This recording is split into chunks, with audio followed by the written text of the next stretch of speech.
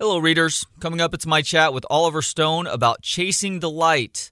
Now, this is actually the second time I've had the pleasure of speaking with Oliver about this book, his memoir, which covers his life from birth all the way through the breakthrough that happened to him as a result of the film Platoon.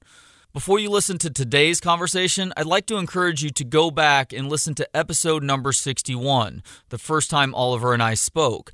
That interview is much more about the book. Now, you will hear a little bit about the book coming up, but we also get into some highlights from his film career since then, like JFK, The Doors, Natural Born Killers, Any Given Sunday, talks a little bit about Snowden as well, and then we just discuss some random stuff too, like his thoughts on Star Wars and his beloved San Francisco 49ers, and has he seen the Magic Loogie episode from Seinfeld that was inspired by his film JFK? All of that and more coming up right now on Books on Pod. This is Matt Taibbi, author of Hate Inc., and you're listening to Books on Pod with Trey Elling. Hello, readers. Oliver Stone is a four-time Academy Award-winning filmmaker and the author of his memoir, Chasing the Light. Writing, directing, and surviving Platoon, Midnight Express, Scarface, Salvador, and the movie Game. Oliver, thank you for the time. How you doing today? I'm okay, and how are you? I'm doing very well. Happy May 4th to you. This is a big day for Star Wars fans. Now, I'm not the biggest Star Wars guy, but do you have strong feelings about the Star Wars franchise one way or the other? I have no strong feelings about it. I saw the film in 79, right? And it was great then. It's certainly aged, though. When you look at it again, it looks like a Flash Gordon episode on TV or something. It's funny you say that. I was on my sports radio show today. I was talking about how I watched the original, the one that came out in 1979 with my 4-year-old who wanted to watch it. And we have one of these big, nice televisions now, 75-inch screen, 4K capabilities. I mean, you could really tell that they were in a sound studio recording that. Goes to show just how far the technology has come along in the last 40 years now, right? It's pretty amazing. When you see it, you saw it with your 4-year-old now. Yep. But back in 79, it was quite something. Right. It was exciting and just felt like it was an old sci-fi, like Buster Crabbe and Flash Gordon back in the 40s. the material looked junky. The spaceships, everything didn't look. It's very funny. It's very subjective that way. Well, Oliver, I don't want to bury the lead here. You're obviously a big San Francisco 49ers fan. You guys just surprised some people with who you selected with the number 3 pick in the draft last Thursday. Are you happy with the team going with Trey Lance at quarterback? Are you a 49er fan? I respect the 49ers. Kyle Shanahan went to school here at UT in Austin, so I'm a big fan of his, what he was able to do with the Falcons and getting you guys to the Super Bowl a couple years ago. But I have to admit, I thought he was reaching with Trey Lance just a little bit. Reaching, yeah. Well, my feeling is that it's contextual, is that he's fucked up twice. He's talented, very talented, but he fucked up with the Falcons, and he got defensive when he was ahead, and he fucked up with the Kansas City Chiefs. They could have been beaten. He got cautious, and he didn't put his faith into Garoppolo at that last quarter. If the Niners had made a couple more first downs, they would have won. So it was definitely some kind of breakdown in his psychology, too, and he went defensive. And I think what he's doing here is at least a correction in the sense that he is reaching, and that's good for him because he's got to. He sees the problem in his mindset. I think that the guy, from what I heard, is great, but as you know, it's all risky. I mean, the problem with the draft is they're spending way too much money on these guys, and they all get injured. It's all kind of a ripoff in a way. It's a ripoff. In the old days, you could at least take a chance and not break your bank with it, you know? Yeah, hopefully they do something about the salary cap. I feel like they've swung too far in the wrong direction versus where all other pro sports, including the lack of guaranteed contracts for what is easily the most brutal sport of the major four here in America. Well, baseball, too, is ridiculous. I mean, the numbers have gone gigantic, and it just feels wrong to me because to be an owner, you've got to be a billionaire, obviously, and I don't think is right. Something's wrong with the game. Anyway, my theory is that Garoppolo will have a good season, you see. He's under pressure, and I think he's going to deliver.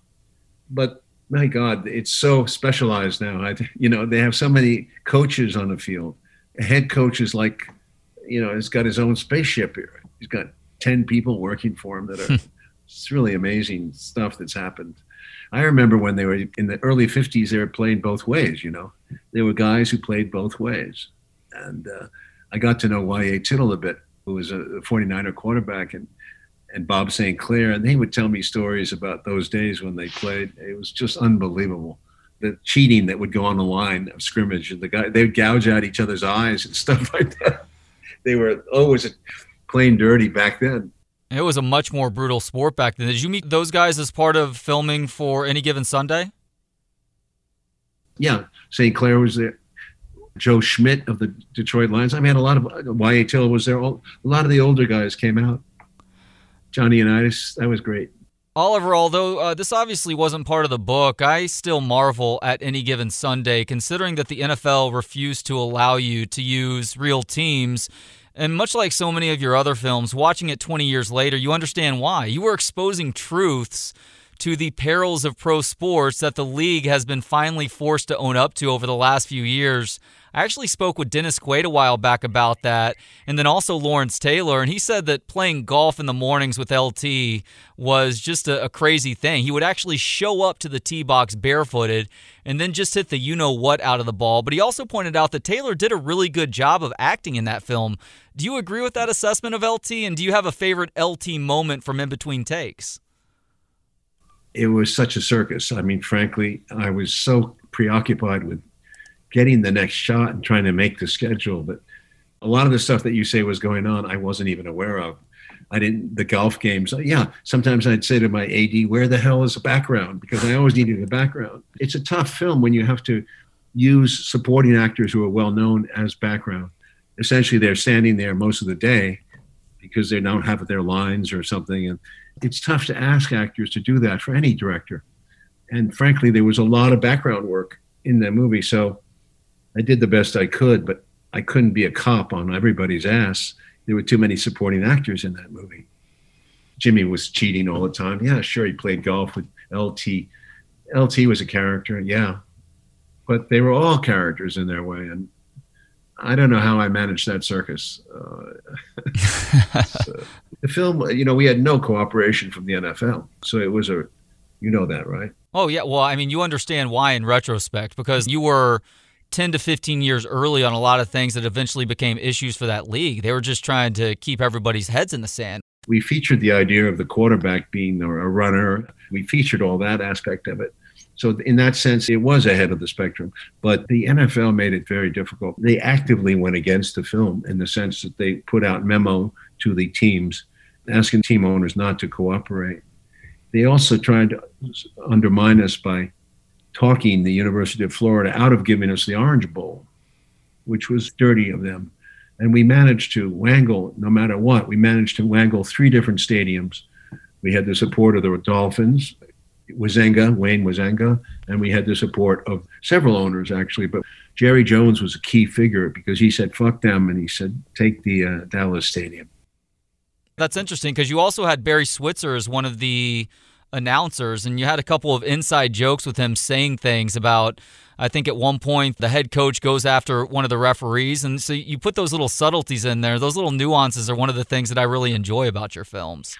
Yeah, I did enjoy it very much. I was a rebel, I guess, in my filmmaking. I even fought with my football advisor because he was too conservative for me. I wanted my own plays. I wanted to keep the thing into a modern game. I didn't want to play the old 3 yards in a cloud of dust, Well, I loved Chasing the Light, Oliver, and obviously it's out in paperback now. You admit in these pages that you're a guy who does read reviews, both good and bad, of your own work. Are you happy with how Chasing the Light has been received so far? The reviews, they were very good, those that I read, but they weren't that many. It was not covered because of COVID partly, and who knows, but it was not really given mainstream coverage. We got good reviews when they were read, but people, I don't know why. I just think it was a combination of factors. It was a bad break, bad luck. It's very hard to do great business when the bookstores are not open, Mm-hmm. Everything comes to Amazon and people don't hear about the book. In other words, our timing was terrible, but I love writing and I'd love to do another one. I'd love to do a sequel. So somehow I figure there'll be some publisher somewhere that will treat it better. I don't think the publisher made a big effort. I think they put it out kind of run of the mill, and they didn't make much of an effort to push it. Also, it was a company that was sold shortly a while ago to Harper and Row, which is a bigger distribution apparently. Not good luck, not good timing. Well, I hope you do write a second book. This first one was well worth it. And while everybody's going to connect you to movies, and there are plenty of stories that you tell from the set, this is also your life story through Platoon as well, and the romance between your father and mother. They meet in World War II. He is a U.S. soldier. She is a woman living in a native of France. And you also talk about your complex relationship with the both of them. As a matter of fact, you showed your dad an early draft of what eventually became Platoon, and his feedback was essentially that the story was too ugly. And why can't you give people a little bit more hope? And you responded to him that the hope was within telling the truth of what happened. Now, this went against the lesson that he had told you repeatedly when you were growing up, which was something to the effect of, kiddo, don't tell the truth. You'll only get yourself in trouble. What's the best example that comes to mind for you when telling the truth got you in trouble? Well, I couldn't even begin to itemize that one. I've had that attitude, rebellious attitude, most of my life. I got into trouble in the Army. Not that I was looking to be promoted, but certainly I had hard relationships with the master sergeants. It went on. And then this film business has been very tricky for me. There's a way of doing things in the film business, and it's traditional. And to some degree, they're right. I mean, it works a certain way. You have to turn out product, and they do turn it out. And, there's nothing wrong with that, but some people complain about it, but there is a tradition of just make it, get it done. So I tried to make everything a little different, stand out on its own. I tried to be individualistic about each film, and I think I was successful in doing that. But the films were not always successful, you see. There was a lot of zeros. I drew a lot of zeros. I took the chance, though. I mean, I took a big chance on JFK, big chance on Nixon. Nixon did not do well, but it deserved to do well. But heaven and earth, I mean, I took a lot of zeros in my life. Alexander was a huge effort. And it got killed here in the States by some critics. Frankly, the audience were expecting Gladiator, and I wasn't making Gladiator. I was making another kind of movie. So it's been a lot of that problem in my life, trying to tell the way I think it should be told. For example, most recently, Snowden.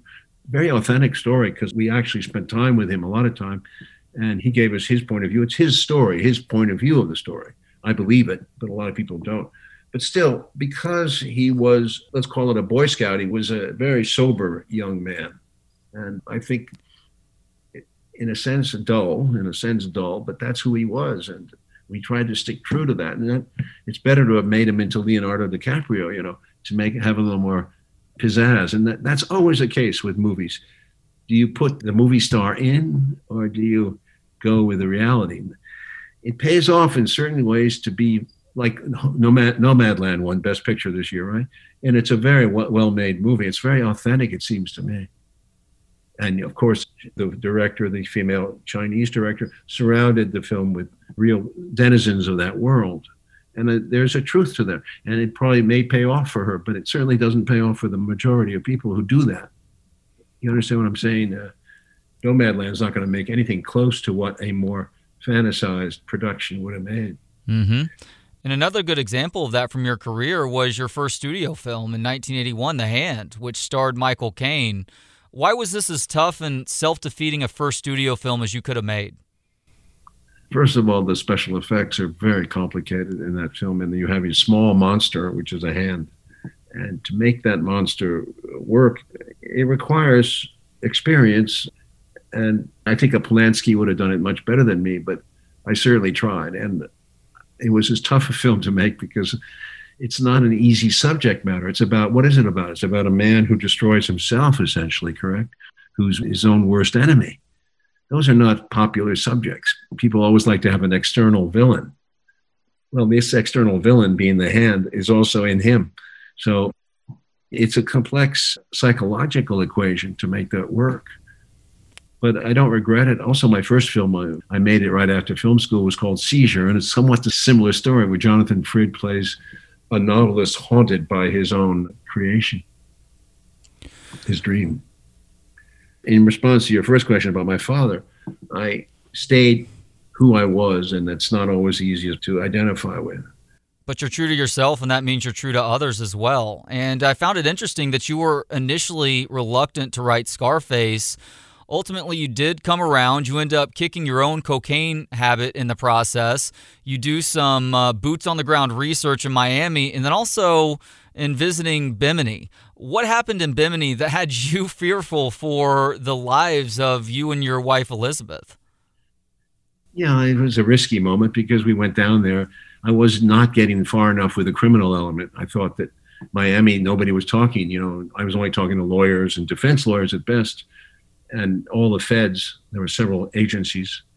And, I learned a lot. But by going over to Bimini, I sort of ran into the real thing. And I partied with them. And I met 3 of the middle management guys there, because it was a big business by that time. They were shipping every night. Cigarette boats were taking huge amounts of drugs across to Bay of Biscayne to Miami in cigarette boats. It was quite an operation. So I went out there and hung out with them. And one night, my wife and I were doing coke with the 3 of them, and it was a hairy moment because in the middle of the night, we're all of it gone, drinking, partying, and I mentioned the wrong name, a defense lawyer who I knew, who had originally been a prosecutor, and he busted one of these 3 guys. And the moment I mentioned the name, the guy freaked out. He thought I was an undercover, basically, a guy who was pretending to be a screenwriter in Hollywood and was trying to bust him. So the moment is described, and it gave me a sense of the fear that exists in that world of, if you go up with these people, sometimes it's not going to turn out so well. They are quicksilver. It's a dangerous business. People get killed, sometimes horribly.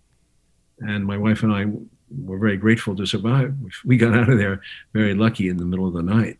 And we never slept the rest of the night, but we were scared. Did you instill that fear specifically in that scary scene in the apartment early on in the movie? Yes, when Tony Montana goes to buy coke, mm-hmm. and he runs into some awful characters who intend to rip him off. And it becomes a horrible shootout, a chainsaw scene. Yeah, some tough stuff in there. And it happened here and there. Now, there was a lot of gruesome killing down in Miami at that time. You aren't shy about sharing your admiration for Jim Morrison. Obviously, you make the classic movie The Doors in 1991. May ask you about that in just a second. But am I remembering correctly that you initially tried to offer Jim Morrison the role of Elias in an early iteration of what became Platoon back in the late 60s, let's say? And if so, how close did you get to him with that? Yeah, well, I was a young fan. I loved their music, and he was quite something. He was a mystic in a way, and more of a poet really than anything. And I think he wasn't a natural born singer. He just formed this idea, and it became a very powerful band, The Doors. And I love their music, and I wanted him to be in the original version of Platoon, which was called Break, which I wrote in 1969. But it was not a realistic Platoon. It was a really surreal story. And I wanted him to play the young man who I was at that time. And I never heard back, typical, but it was okay. And years later, after he died in 73, and I was making the movie in 91, the road manager, Bill Siddons, had gone over to Paris to clean out the apartment in Paris where he died.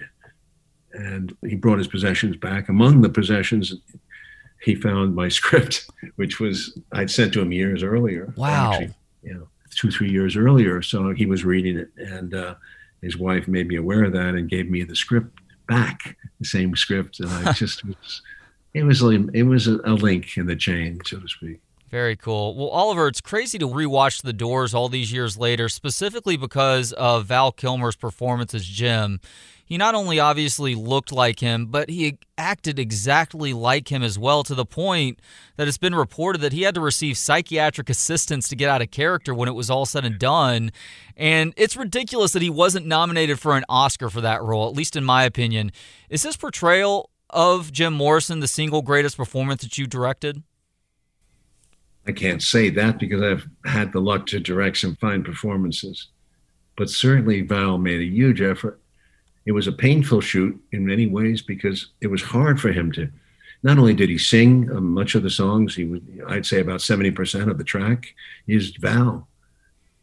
But, when you sing like that, his voice would tire out. And it was physically, for him, demanding. He'd be pretty tired.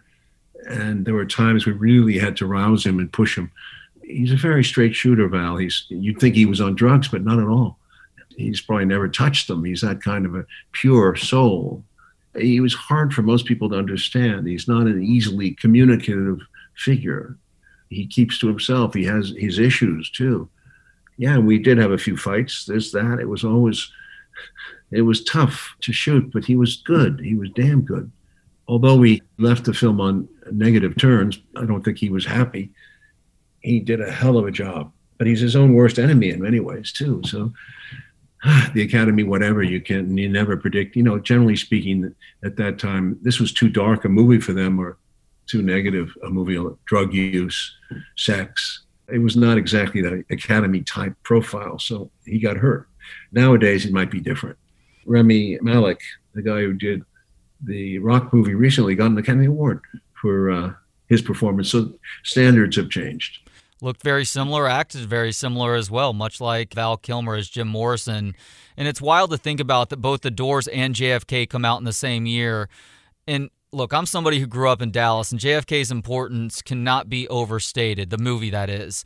Not only did you provide a logical explanation for JFK's murder that further exemplifies the lone shooter story as the most ridiculous conspiracy theory of them all, but this film may be responsible for the 6 Degrees of Kevin Bacon game. That ensemble cast is still unbelievable, Oliver, including the late, great John Candy, in a serious role. Now, he had played some endearing roles throughout his career. Planes, Trains, and Automobiles comes to mind. But he is usually more used to Canadian baking it up than acting so seriously. Was it difficult to get him into the right frame of mind to actually act a bit more seriously? Frankly, Dean Andrews, the guy he played, was a bit of a character in New Orleans. I mean, everyone in New Orleans is a character. First of all, let me say, it's just one of the strangest cities I've ever been in. It's not quite like America. It's more of a Caribbean nation unto itself. So everybody's an oddball, but Dean Andrews was out there, and he's a guy who, well, he's a key link. The film was based on all these characters, and they all existed, and I wanted to have identifiable actors in each role.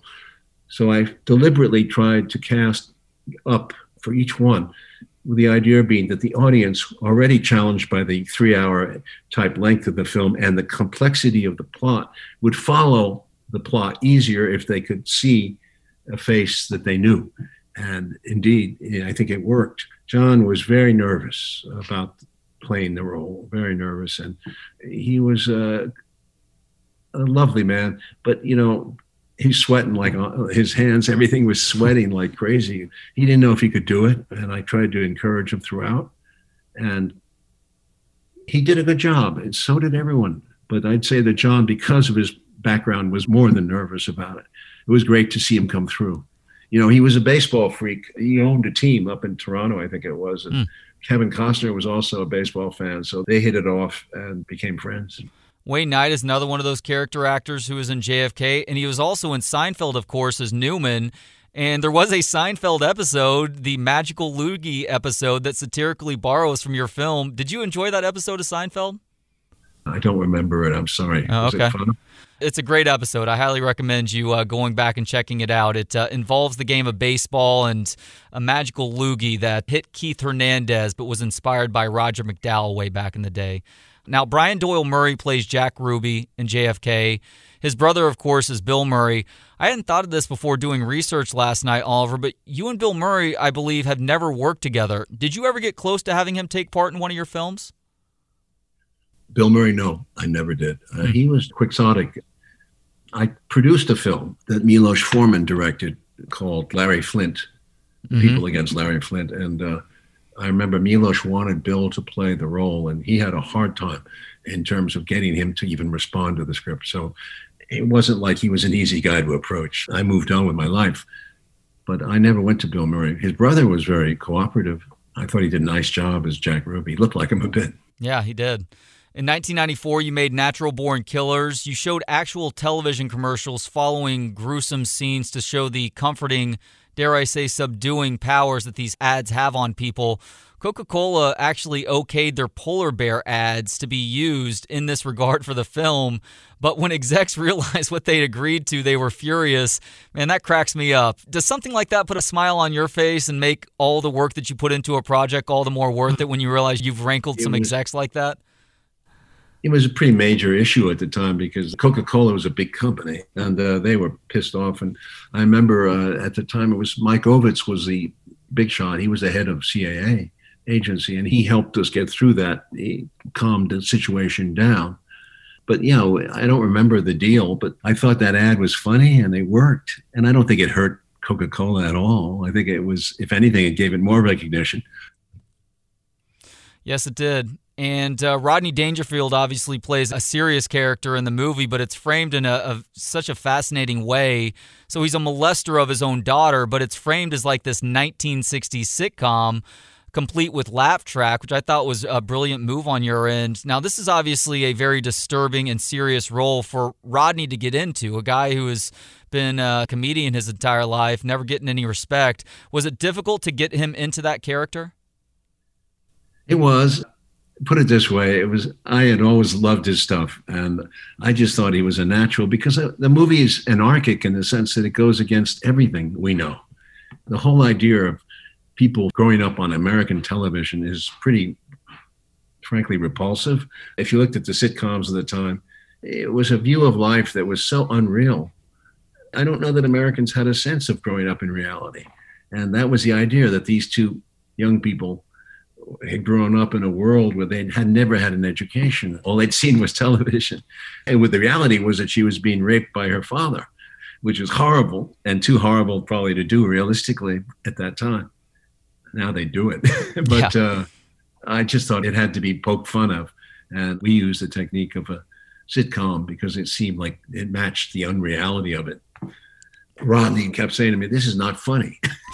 And I said, "Exactly, this is not funny, but it is funny when you exaggerate it like this." And his eyes are incredible, as you know. Mm-hmm. He wasn't comfortable doing it, but he did a hell of a job. And I enjoyed his company enormously. After that, he asked me to do one of his movies as a director, a funny movie, but I never did it because I'm not an expert at comedy, but I loved doing those scenes with him. He was a gentleman and a lovely man. The only thing is he would eat too much. At a few of the dinners, he'd eat at somebody else's plate also, as well as his own. That was his one of his flaws, but he was a funny man and lovely too. Interesting. Obviously, Woody was one of the stars of that movie. His dad, for a long time, has been linked to the Three Tramps photo going back to the JFK assassination. Did you and Woody talk much about the non-lone shooter theories revolving around JFK's murder? That's a sensitive point. I wouldn't go there.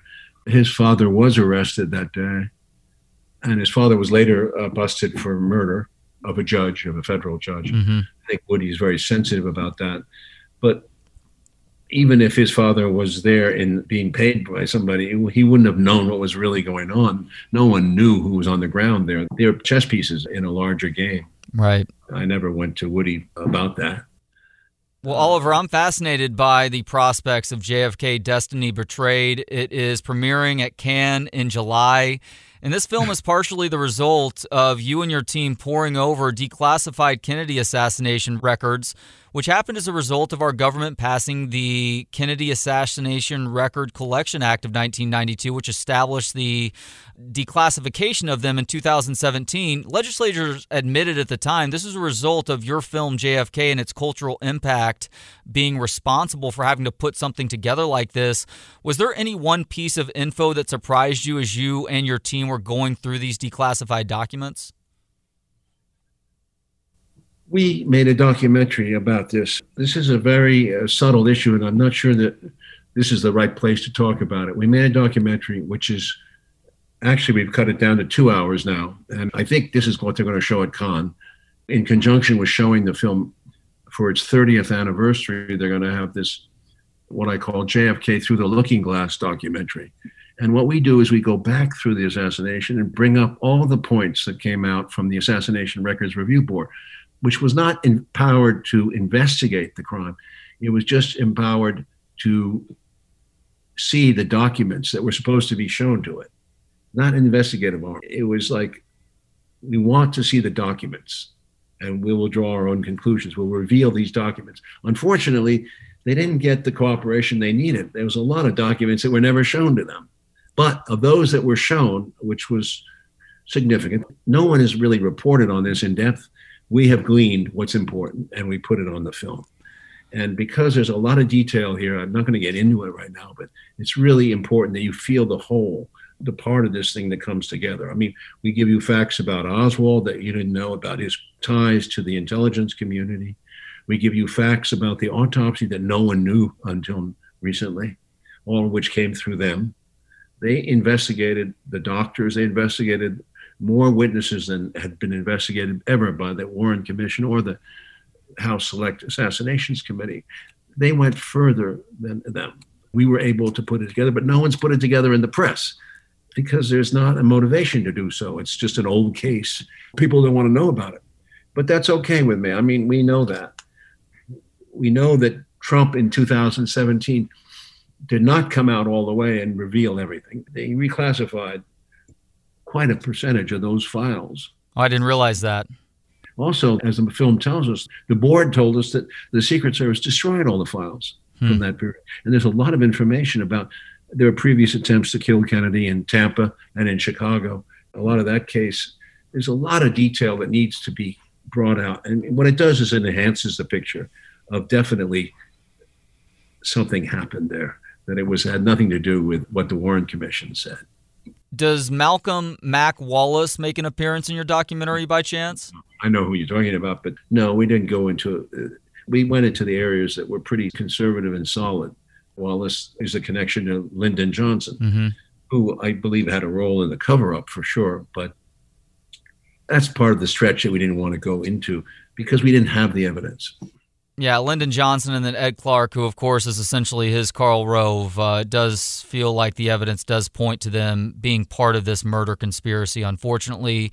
And I guess it shouldn't be surprising that even though... I didn't say murder, I said cover-up. There's a difference. There's a murder, which was organized on its own level, and there's a cover-up, which is a much bigger deal because you have to have a cooperation. People may not know the details, but they don't want to open the case. And there's a reason for it. It's a mess. The case is a mess. One of the things we trace is that there's no evidence, a chain of evidence for the rifle or the bullet. So there's just no link or the fingerprints to Oswald. And we're very clear about that. We go through these guys, we make the chain of evidence clear. There is no chain of evidence that leads to Oswald. Oswald would be acquitted in any court in the land. The case would be thrown out. How can the Warren Commission come out and on the next day the newspaper is sanctified as the lone assassin theory? It's insane. And it was done that way. And then the volumes were never read. The 6 volumes that came out afterward, 3 months afterward, that the evidence was finally looked at and never brought to the public's attention. It was a sham. It was a cover-up from the beginning. The media had to be aware of this because they didn't really examine the evidence.